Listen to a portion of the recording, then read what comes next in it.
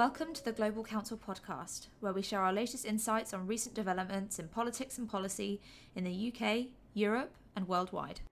Hello, everybody. My name is Thomas Kotowski, and I'm a practice lead here at Global Council. I'm honored to have John Hughes joining us today. John is a senior vice president at Albright Stonebridge Group and was formerly deputy director in the Office of Sanctions Policy and Implementation at the US State Department. We would like to discuss today sanctions policy and how the COVID-19 pandemic is perhaps changing some of the international dynamics. John, before I would like to bring you in, I would perhaps make three pointed remarks on where we stood before the pandemic started. I think perhaps the most important one, certainly from a European perspective, is an observation that the US government under President Trump has certainly made extensive, if not excessive, use of sanctions in recent years. It has been the choice or the tool of choice for many governments previously, perhaps because it's relatively cheap and businesses are those who largely implement sanctions. But then again, the extent to which countries and companies have been targeted or even coerced under Trump has been, in my view, unprecedented. Also, the way sanctions have been threatened or announced, sometimes through almost sadistic tweets from Trump, has raised many eyebrows, certainly on the other side of the Atlantic. I think there has also been a suspicion, especially in Europe, that US sanctions are meant to serve particular business interests, perhaps instead of policy interests. Now, this approach of the Trump administration, I think is fair to say, has clearly eroded transatlantic unity or some sort of consensus that existed previously, at least, on sanctions policy.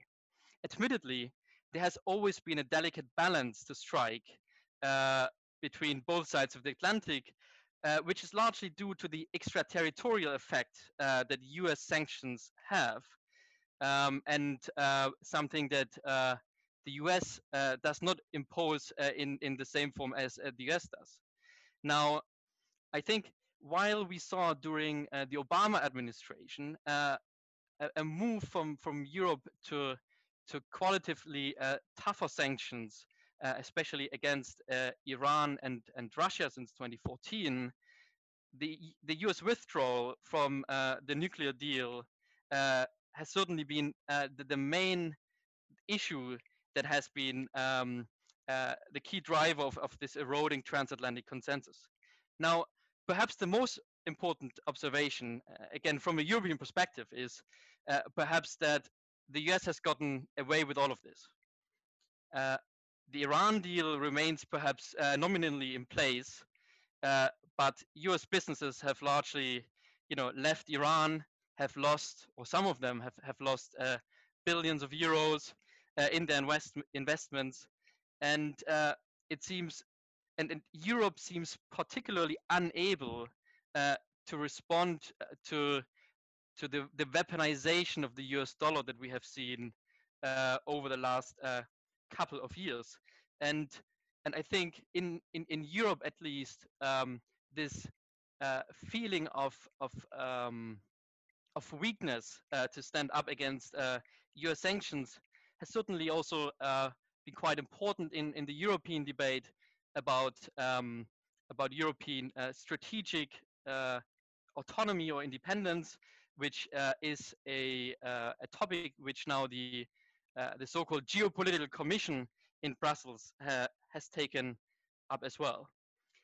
But perhaps to start setting the scene for the response to the pandemic, John, I think in March and April we saw quite significant calls from multilateral organizations to lift sanctions. For example, the UN Human Rights Commissioner Michelle Bachelet said that countries should lift sanctions to allow for the supply of medicines and other help equipment.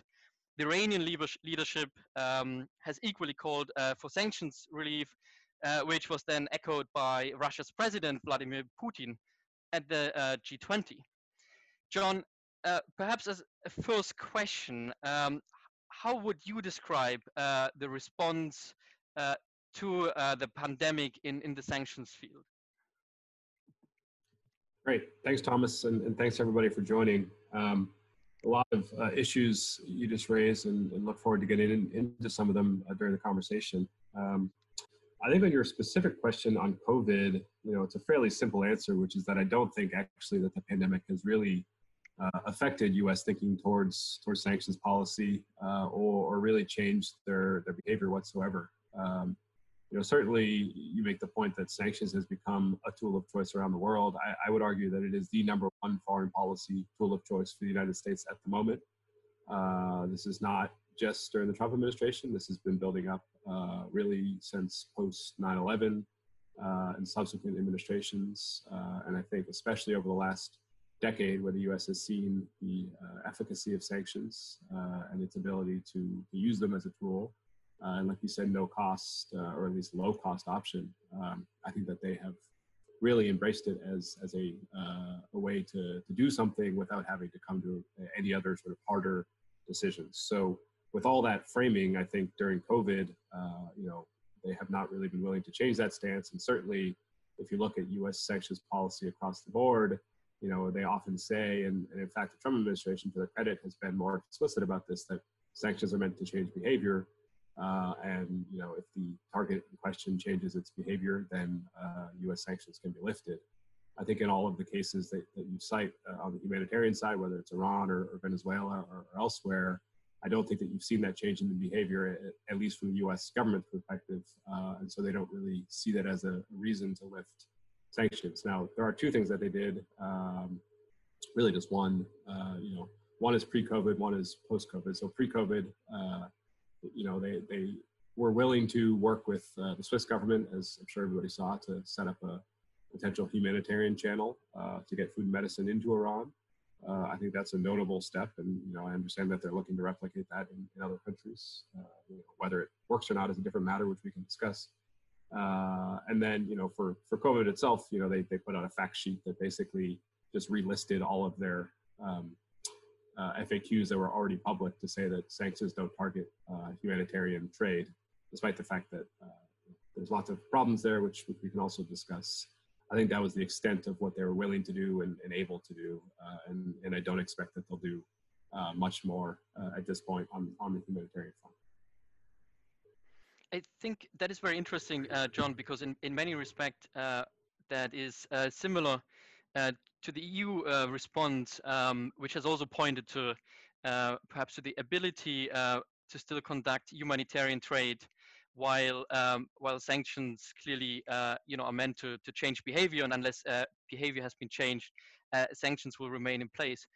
But I find it also interesting how the EU, for example, has used the crisis to finally get up and running a special purpose vehicle called INSTEX, which has been basically discussed since the US withdrew from the deal to allow for the continuation of trade between Europe and Iran, and potentially also third countries and Iran. For a long time, in some cases because of practical issues, but also because of concerns of US retaliation or US sanctions, actually the vehicle hadn't been set up. But now in March, the EU reported that that it was used now for the first time. John, what do you think? How much does the US see instruments like INSTEX as a threat, and how do you think it will respond to initiatives to basically circumvent US sanctions by circumventing the US dollar and US financial system? Yeah, it's a good question. Maybe a broader point on that, and then on INSTEX in particular. So I think that, obviously the US government is aware of these things. I think that there is sort of a general concern about the erosion of the US dollar and ability for countries to get around it. But I think frankly, at this point, that's sort of on the fringes of the debate, and it's largely taking place outside of the official halls of power, think tanks and other places. And the reason for that is because, most people in the U.S. government, and I think most people who work on sanctions policy would argue that, these are all very limited at this point, and the U.S. dollar will likely be dominant for, years to come. And so I don't think that there's a huge concern at this point.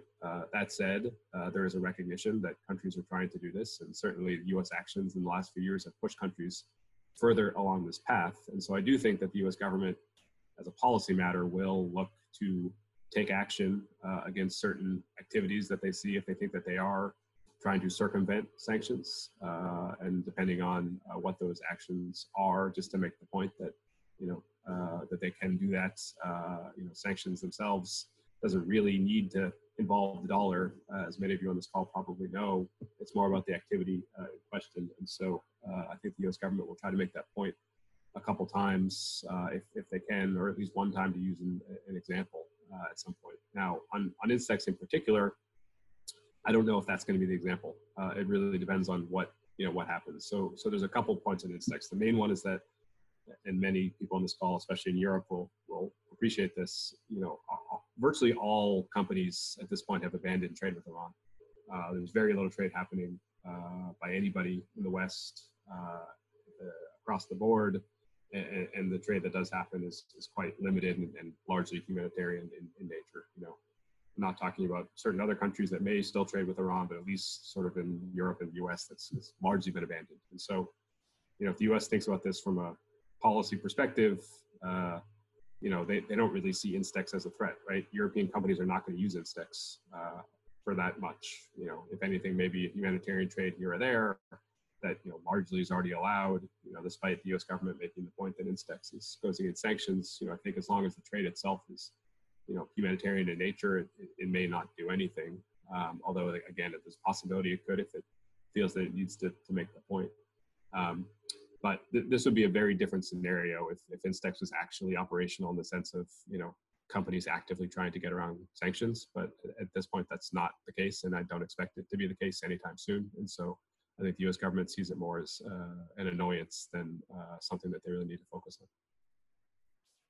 Okay, that probably gives some of us a bit of a relief, because if we look at the upcoming or the next couple of months, the U.S. Presidential election is clearly approaching, and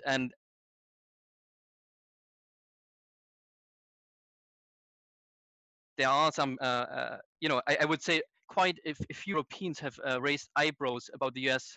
idea, which I think Pompeo has started, that the U.S. is still a member of the nuclear deal and can therefore still prevent the expiration of an UN arms embargo against Iran, which according to the deal would expire by the mid of October. Now, many European countries probably share the concerns of the U.S. government, but are not willing to basically to kill the deal ahead of the U.S. election. What do you think? To what extent will this UN arms embargo be an issue in the U.S. election, and what might this mean for the U.S. approach towards the issue? Yeah, that's a great question. I think that this is definitely a flashpoint. Notwithstanding the fact that you just mentioned, Thomas, that the U.S. and Europeans largely agree on the issue of the fact that Iran should not have access to some of these conventional weapons. But the relationship is largely broken at this point, as you know, and I think that there's very little ability for the U.S. and Europeans to come to common ground on this or other issues, frankly. And so, at least during this administration, and so I think that it does create a problem. The U.S. government, just based on what I've seen, and I think what everybody here has seen, I think that they are, willing to go it alone at the UN, just as they have elsewhere. Whether or not they believe that the UN matters at all is a separate question. And I think that they, believe that because they never actually reimposed UN sanctions, that they are still able to, that they didn't actually forfeit that ability just because they left the deal. And so I think that, this is going to be largely a political calculation for the Trump administration.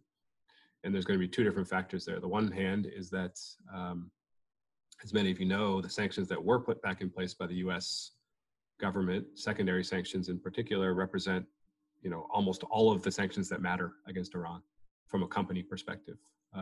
Certainly some European sanctions were helpful to get European companies on board back in the day. But at this point, because the secondary sanctions are so broad and sweeping, like I said before, most companies have stopped doing business with Iran. And so putting UN sanctions snapback in place would be largely symbolic. And so I think that the Trump administration doesn't care so much about that. That does maybe mean that they won't do it because they don't think it has much of an impact. But unfortunately, then there's the second other hand point, which is that I think they do care about the arms embargo. And so I think that they very well may be willing to go ahead and do that, especially because I think for Trump, this is a political calculation. We do have an election coming up. Iran is obviously an issue that is very much, lots of people in the US are still opposed to Iran being able to do anything, particularly on the Republican side. And I think that and this is my personal view here, but if the Trump keeps getting bad news over the next few months, and it looks less likely that he is coasting to victory, then I think something like this is an easy way to show that he's doing something. Now, the last point I'll make on this is that obviously that will mean that there's an Iranian response. I don't know what that response would be, but certainly something along the lines of restarting other parts of their nuclear activities that were prohibited under the JCPOA. It's possible that could lead to a hotter crisis, but that may frankly be something that the Trump administration is okay with, because that may also help them politically. So I don't want to make the case that they are only doing this because it helps them politically, but I think that they genuinely believe that Iran should not get these conventional weapons, and the added benefit that it also may help them politically if they do something means that there's at least a decent chance that they will do it, but I don't think it's guaranteed. So, John, you're basically mentioning a potential quite significant source of tensions in the transatlantic relationship over the next couple of months. I suppose there's another one, and if I look at another geography at the moment, and particularly to Russia, it strikes me how the debate in Europe and the United States, or at least in parts of Europe and the United States, differed quite significantly. Of course, to take one example, in Germany, the tougher EU approach towards Russia since 2014 has always been seen with suspicion or skepticism by some. Recently, the former head of the second largest party, the Social Democratic Party, Matthias Platzek, he wrote a book again arguing for why sanctions don't work, and why basically Europe and Germany should work closer with Russia. At the same time, while Europe has been quite closely aligned with the US in many areas when it comes especially to Crimea and Ukraine-related sanctions, Nord Stream seems to be increasingly dividing both. And last year we saw additional sanctions on companies, US sanctions on companies laying the pipes.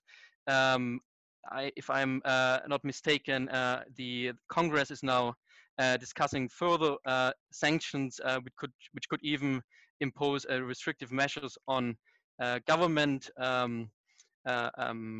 offices that are involved in the construction of Nord Stream 2. So my question for you is, what drives in the US system at the moment the approach towards Nord Stream 2 and Russia more widely? Yeah, great question. I think Russia is a very different situation than Iran.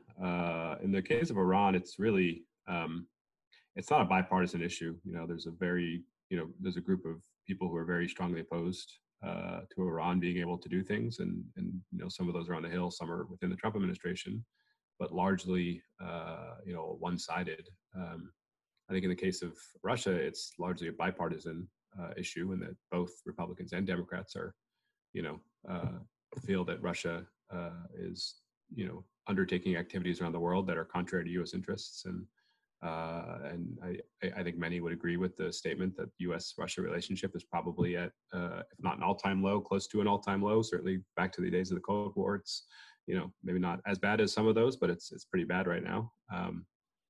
And both sides still feel very raw emotions about what happened in 2016, or at least what was perceived to happen in 2016.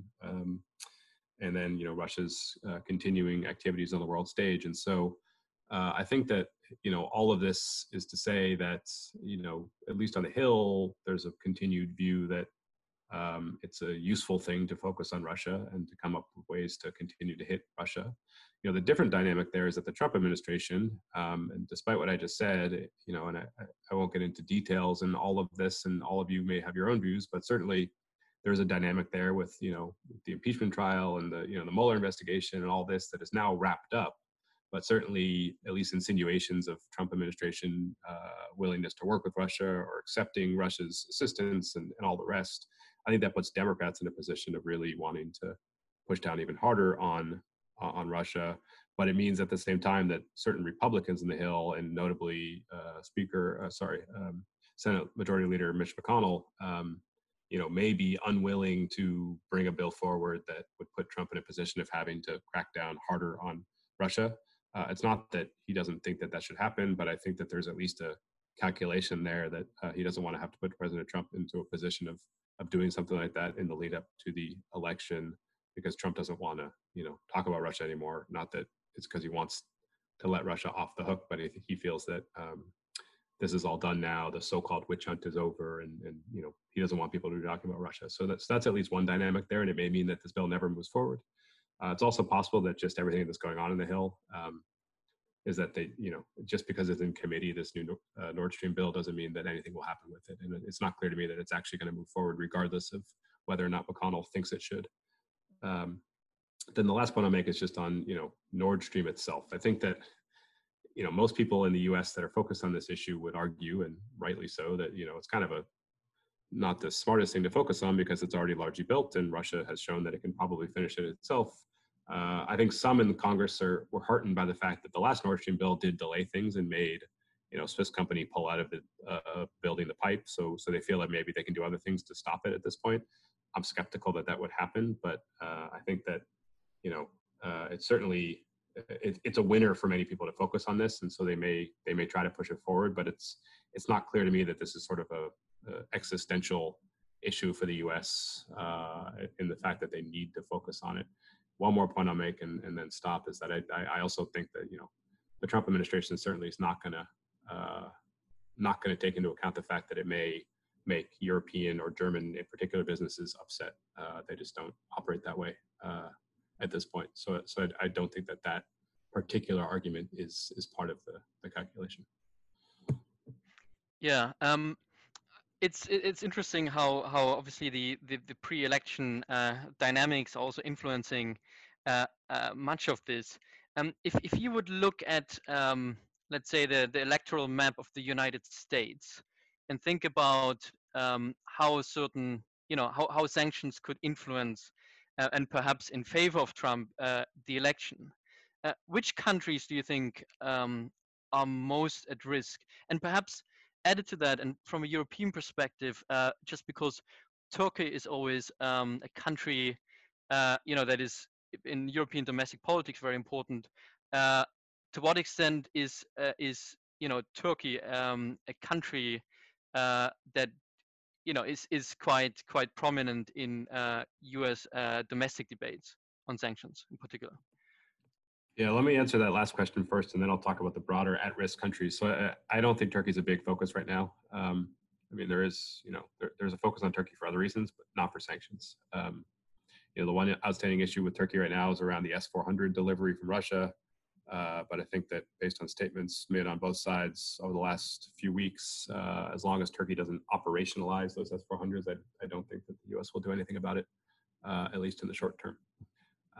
So that's Turkey.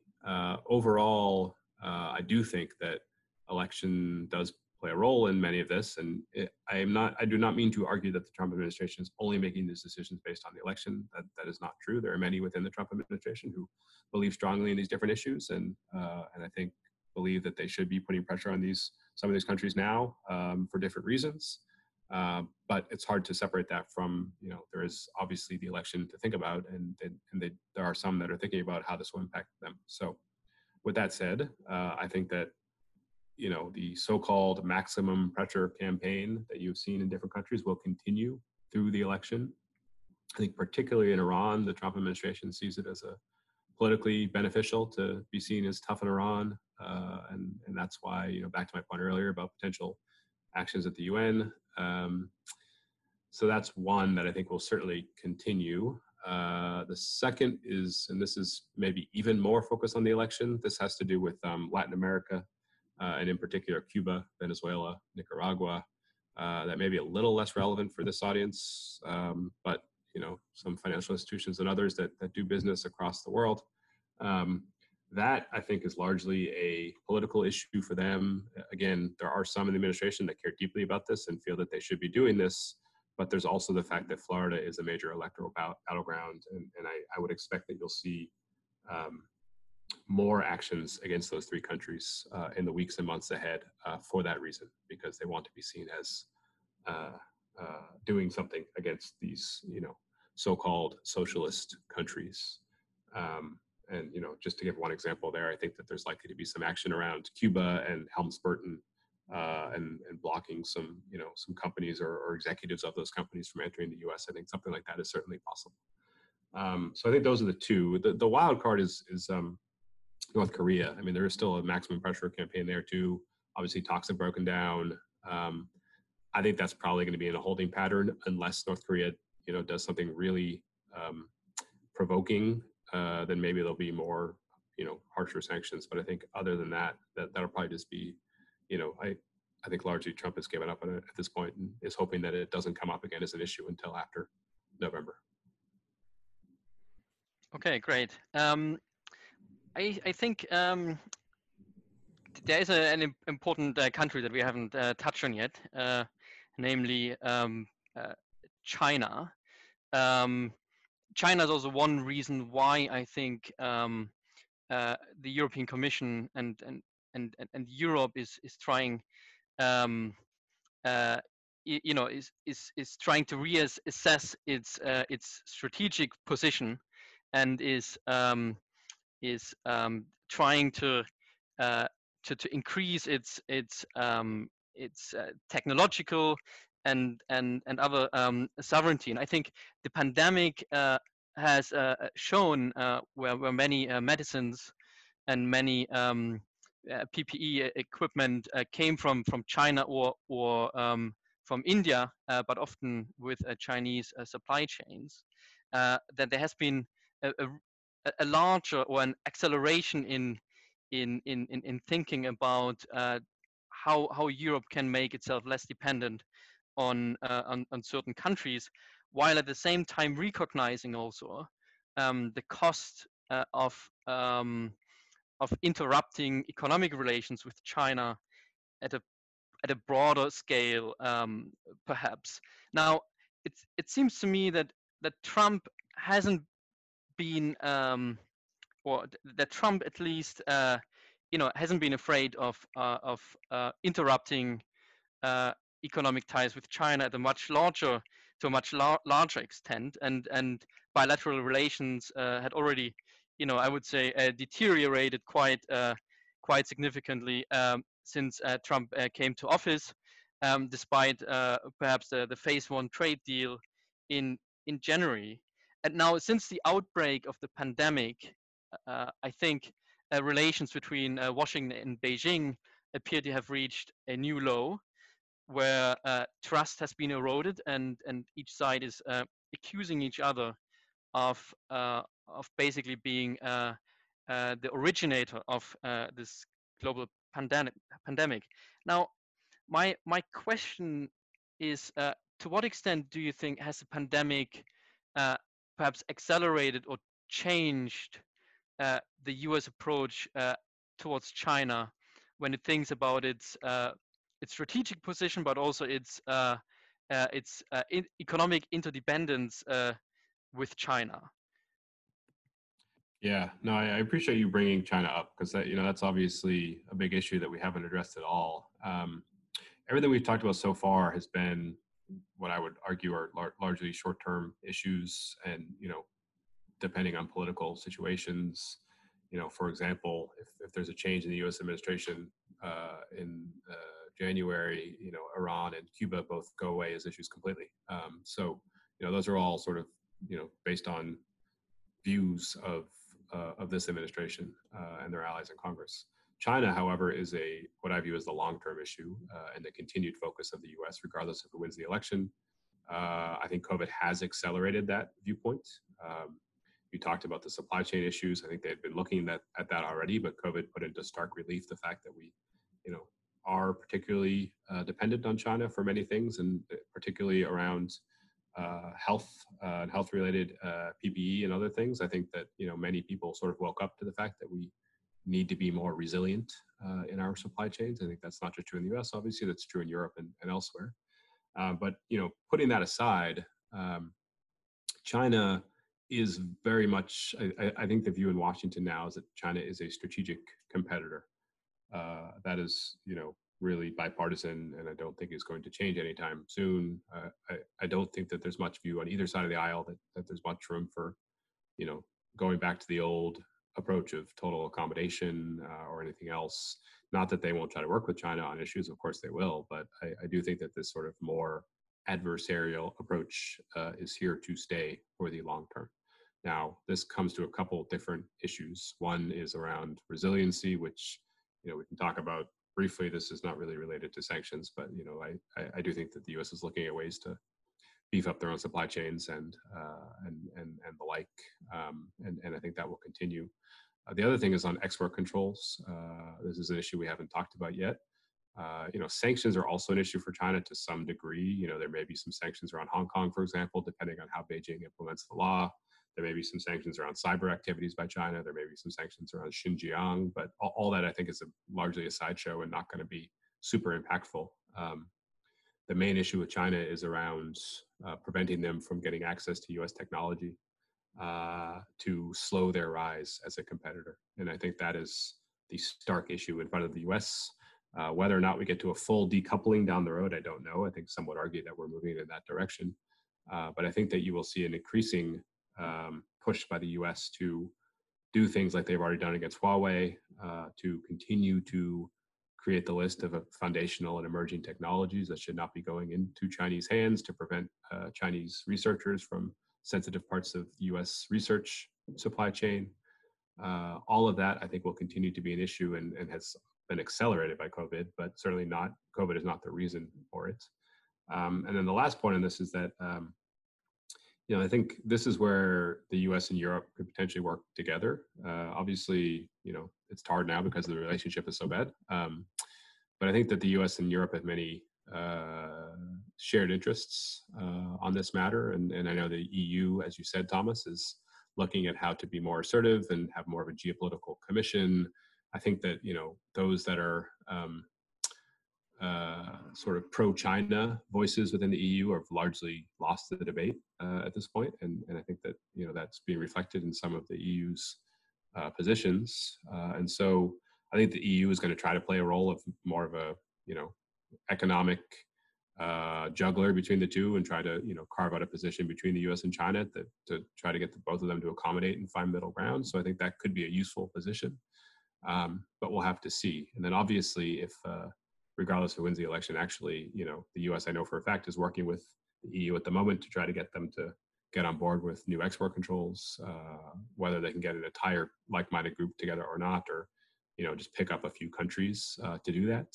I think that will continue to be a focus as well. And this is very much an area that even if the Trump administration continues, they will want to work with Europe on how to prevent technology from going to China. Yeah, that is very interesting, and I guess already, especially against Huawei, something that is perhaps accelerated by the current crisis, but something that the Trump administration already before was very much focused on. Do you think? I mean, Hong Kong is obviously again an issue now with the national security law. Some U.S. congressmen are now supporting a bill to basically impose sanctions on Chinese officials who implement the law. So, but you think that given the, let's say, the economic costs of decoupling, which would be much larger with China than with anyone else, that we are basically uh, talking about a rather a much more targeted, perhaps approach towards China than we have seen in other cases. So I think we'll see a more targeted approach on the sanctions front. Um, you know, Hong Kong is the best example of that, where I do think the U.S. will feel compelled to do some sanctions against Chinese officials if, depending on how they implement the law, the security law. But I don't think that they would do, broader economic sanctions against China, for example, because of concerns about spillover effects and all the rest. I also think because of the trade deal between U.S. and China, which President Trump is still hoping to implement and at least tout as a somewhat of a deliverable that he can talk about in the upcoming election. And so I don't think he wants to jeopardize that. And the worst thing would be for China to denounce the trade deal and walk away at this point. So I think that is going to be a calculation as well. But I do think that, so that's just sort of where it will be tempered. I don't think they're going to temper their approach on the technology side. And if anything, I think that is accelerating now and will continue to accelerate in the months ahead. Yeah, that's a good point, and perhaps because you just mentioned we repeatedly mentioned the pre and post November era. As you rightly said, I would say that Trump's approach or Trump's President Trump himself has been a toxic figure largely in Europe to work with. How do you think Joe Biden's approach towards sanctions towards Russia and China in particular would be different from Trump, and how and how this might create perhaps a stronger unified front in some of these areas? Yeah, that's a good question, and that's really the $64,000 question. First thing I'll say before I answer that is that I don't think people should expect that if Trump wins again, that means it's going to be the exact same policies as you see now. I do think that he may feel less constrained and potentially open to doing more things, maybe wanting to get a deal here or a deal there, starting to think about his legacy, et cetera. And so there may be some more willingness to work with allies. I don't want to make that seem like that's a huge thing that's going to happen because the trust is pretty low, but certainly it may not be the exact same dynamic as it is right now. If Biden wins, it's a different story. I already mentioned, I think some of the easy ones, Iran and Cuba, I think those will go away as issues. Just a brief point on Iran. I don't see how it's possible that the Biden administration, if he were to win, could just sort of, rejoin the deal and say, that's that. Let's pick off where we left off in 2016. Times have changed. I think his team recognizes that times have changed. And so I think he's going to want to have something, at least a commitment by Iran to start talking about other issues or whatever to do it. So I think that'll be one to watch, but certainly that, I wouldn't expect that all the sanctions across the board will stay in place for long, as long as Iran is willing to play ball. Russia is a much harder one. As I said before, it's a bipartisan issue in the US, and I think Russia is doing many things around the world that the US doesn't like. I don't expect that's going to change if Biden wins. So I think that the sanctions that are in place now will largely stay, at least in the short term. Don't forget that Biden was, the point person on Ukraine in the Obama administration, and so I think he feels very strongly that if they don't implement Minsk or do anything like that, then they shouldn't take off the sanctions. So I think that that's going to be one to watch. At the same time, I could see a scenario in Russia where Biden is going to be very concerned about Russia's actions outside of Russia, the Middle East and elsewhere, and going to be very hard pushing back on that. But he is a conciliatory by nature, at least looking to, he thinks that talking is a good thing. And so I could see a scenario where they at least start to explore areas of common interest with Russia and see where that goes. I wouldn't call it a full reset because it's not going to be. I think that the relationship is too broken, but he'll at least be willing to have that. I think he'd be willing to have some of those quiet conversations. But for the purposes of this group, that doesn't mean that sanctions are going to go anywhere anytime soon. And then more broadly, I think that the Biden presidency would view sanctions as still a tool. I don't think that this consensus around sanctions has changed. I still think they think it's they believe it's a good tool to use. That said, I know that there will be some around his orbit that, think that it shouldn't be all about sanctions and sort of have seen this record play over and over and maybe more willing to look at other options. And in particular, he's going to care a lot about what allies think. That is really Joe Biden's 101. And so I think that will constrain the U.S. in many ways. I don't think that they'll be as willing, for example, to unilaterally impose sanctions on adversaries without buy-in from Europeans. It doesn't mean they're going to see eye to eye on everything, but he's going to try really hard for that to happen. And so that may mean that some of the more aggressive actions that you've seen out of the U.S. may not be as likely during a Biden presidency. That is really interesting, and we actually have a question related to the UK from a listener, and I think which is a really interesting case, because the UK will, at the end of the transition period, by the end of the year, will also then finally have a fully autonomous sanctions policy, which is likely to diverge quite significantly from that of the EU. I think, as far as I know, the EU and the UK haven't even agreed on some form of coordination mechanism to make sure that both are at least relatively closely aligned. And so it seems to me that at least in particular areas, perhaps like on Russia, the UK might perhaps increasingly be aligned with some of the US positions. Now on China, I guess that's a harder question. It's true that David Cameron, he declared, I think, a golden era of relations with China, and I think the U.S. government was not very pleased with the decision to allow Huawei some sort of participation in the development of 5G in the UK. Now, I think at least what we have been heard coming out of Whitehall is that China's behavior during the pandemic, quite at least perceived as an aggressive information or disinformation campaign, and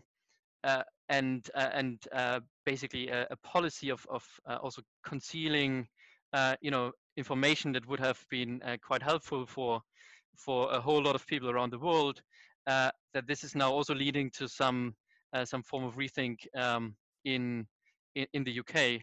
And I think while it's probably still too early to see where exactly the UK will position itself between the EU and the US starting next year, I think in areas in particular on Russia and perhaps to a lesser extent on China, we might see the UK increasingly at least tilting towards the US. John, I think we have reached the end of our time. So I would like to thank you very much for joining us today. And I would like to thank the audience and everyone who has stayed with us until the end. and I hope it was a interesting discussion. I found it fascinating, and please get in touch if you have any questions on any particular areas. And thank you, and goodbye. For more insights, blogs, and analysis, you can visit our website, www.global-council.com, and subscribe to our mailing list. And you can follow us on Twitter at global_council.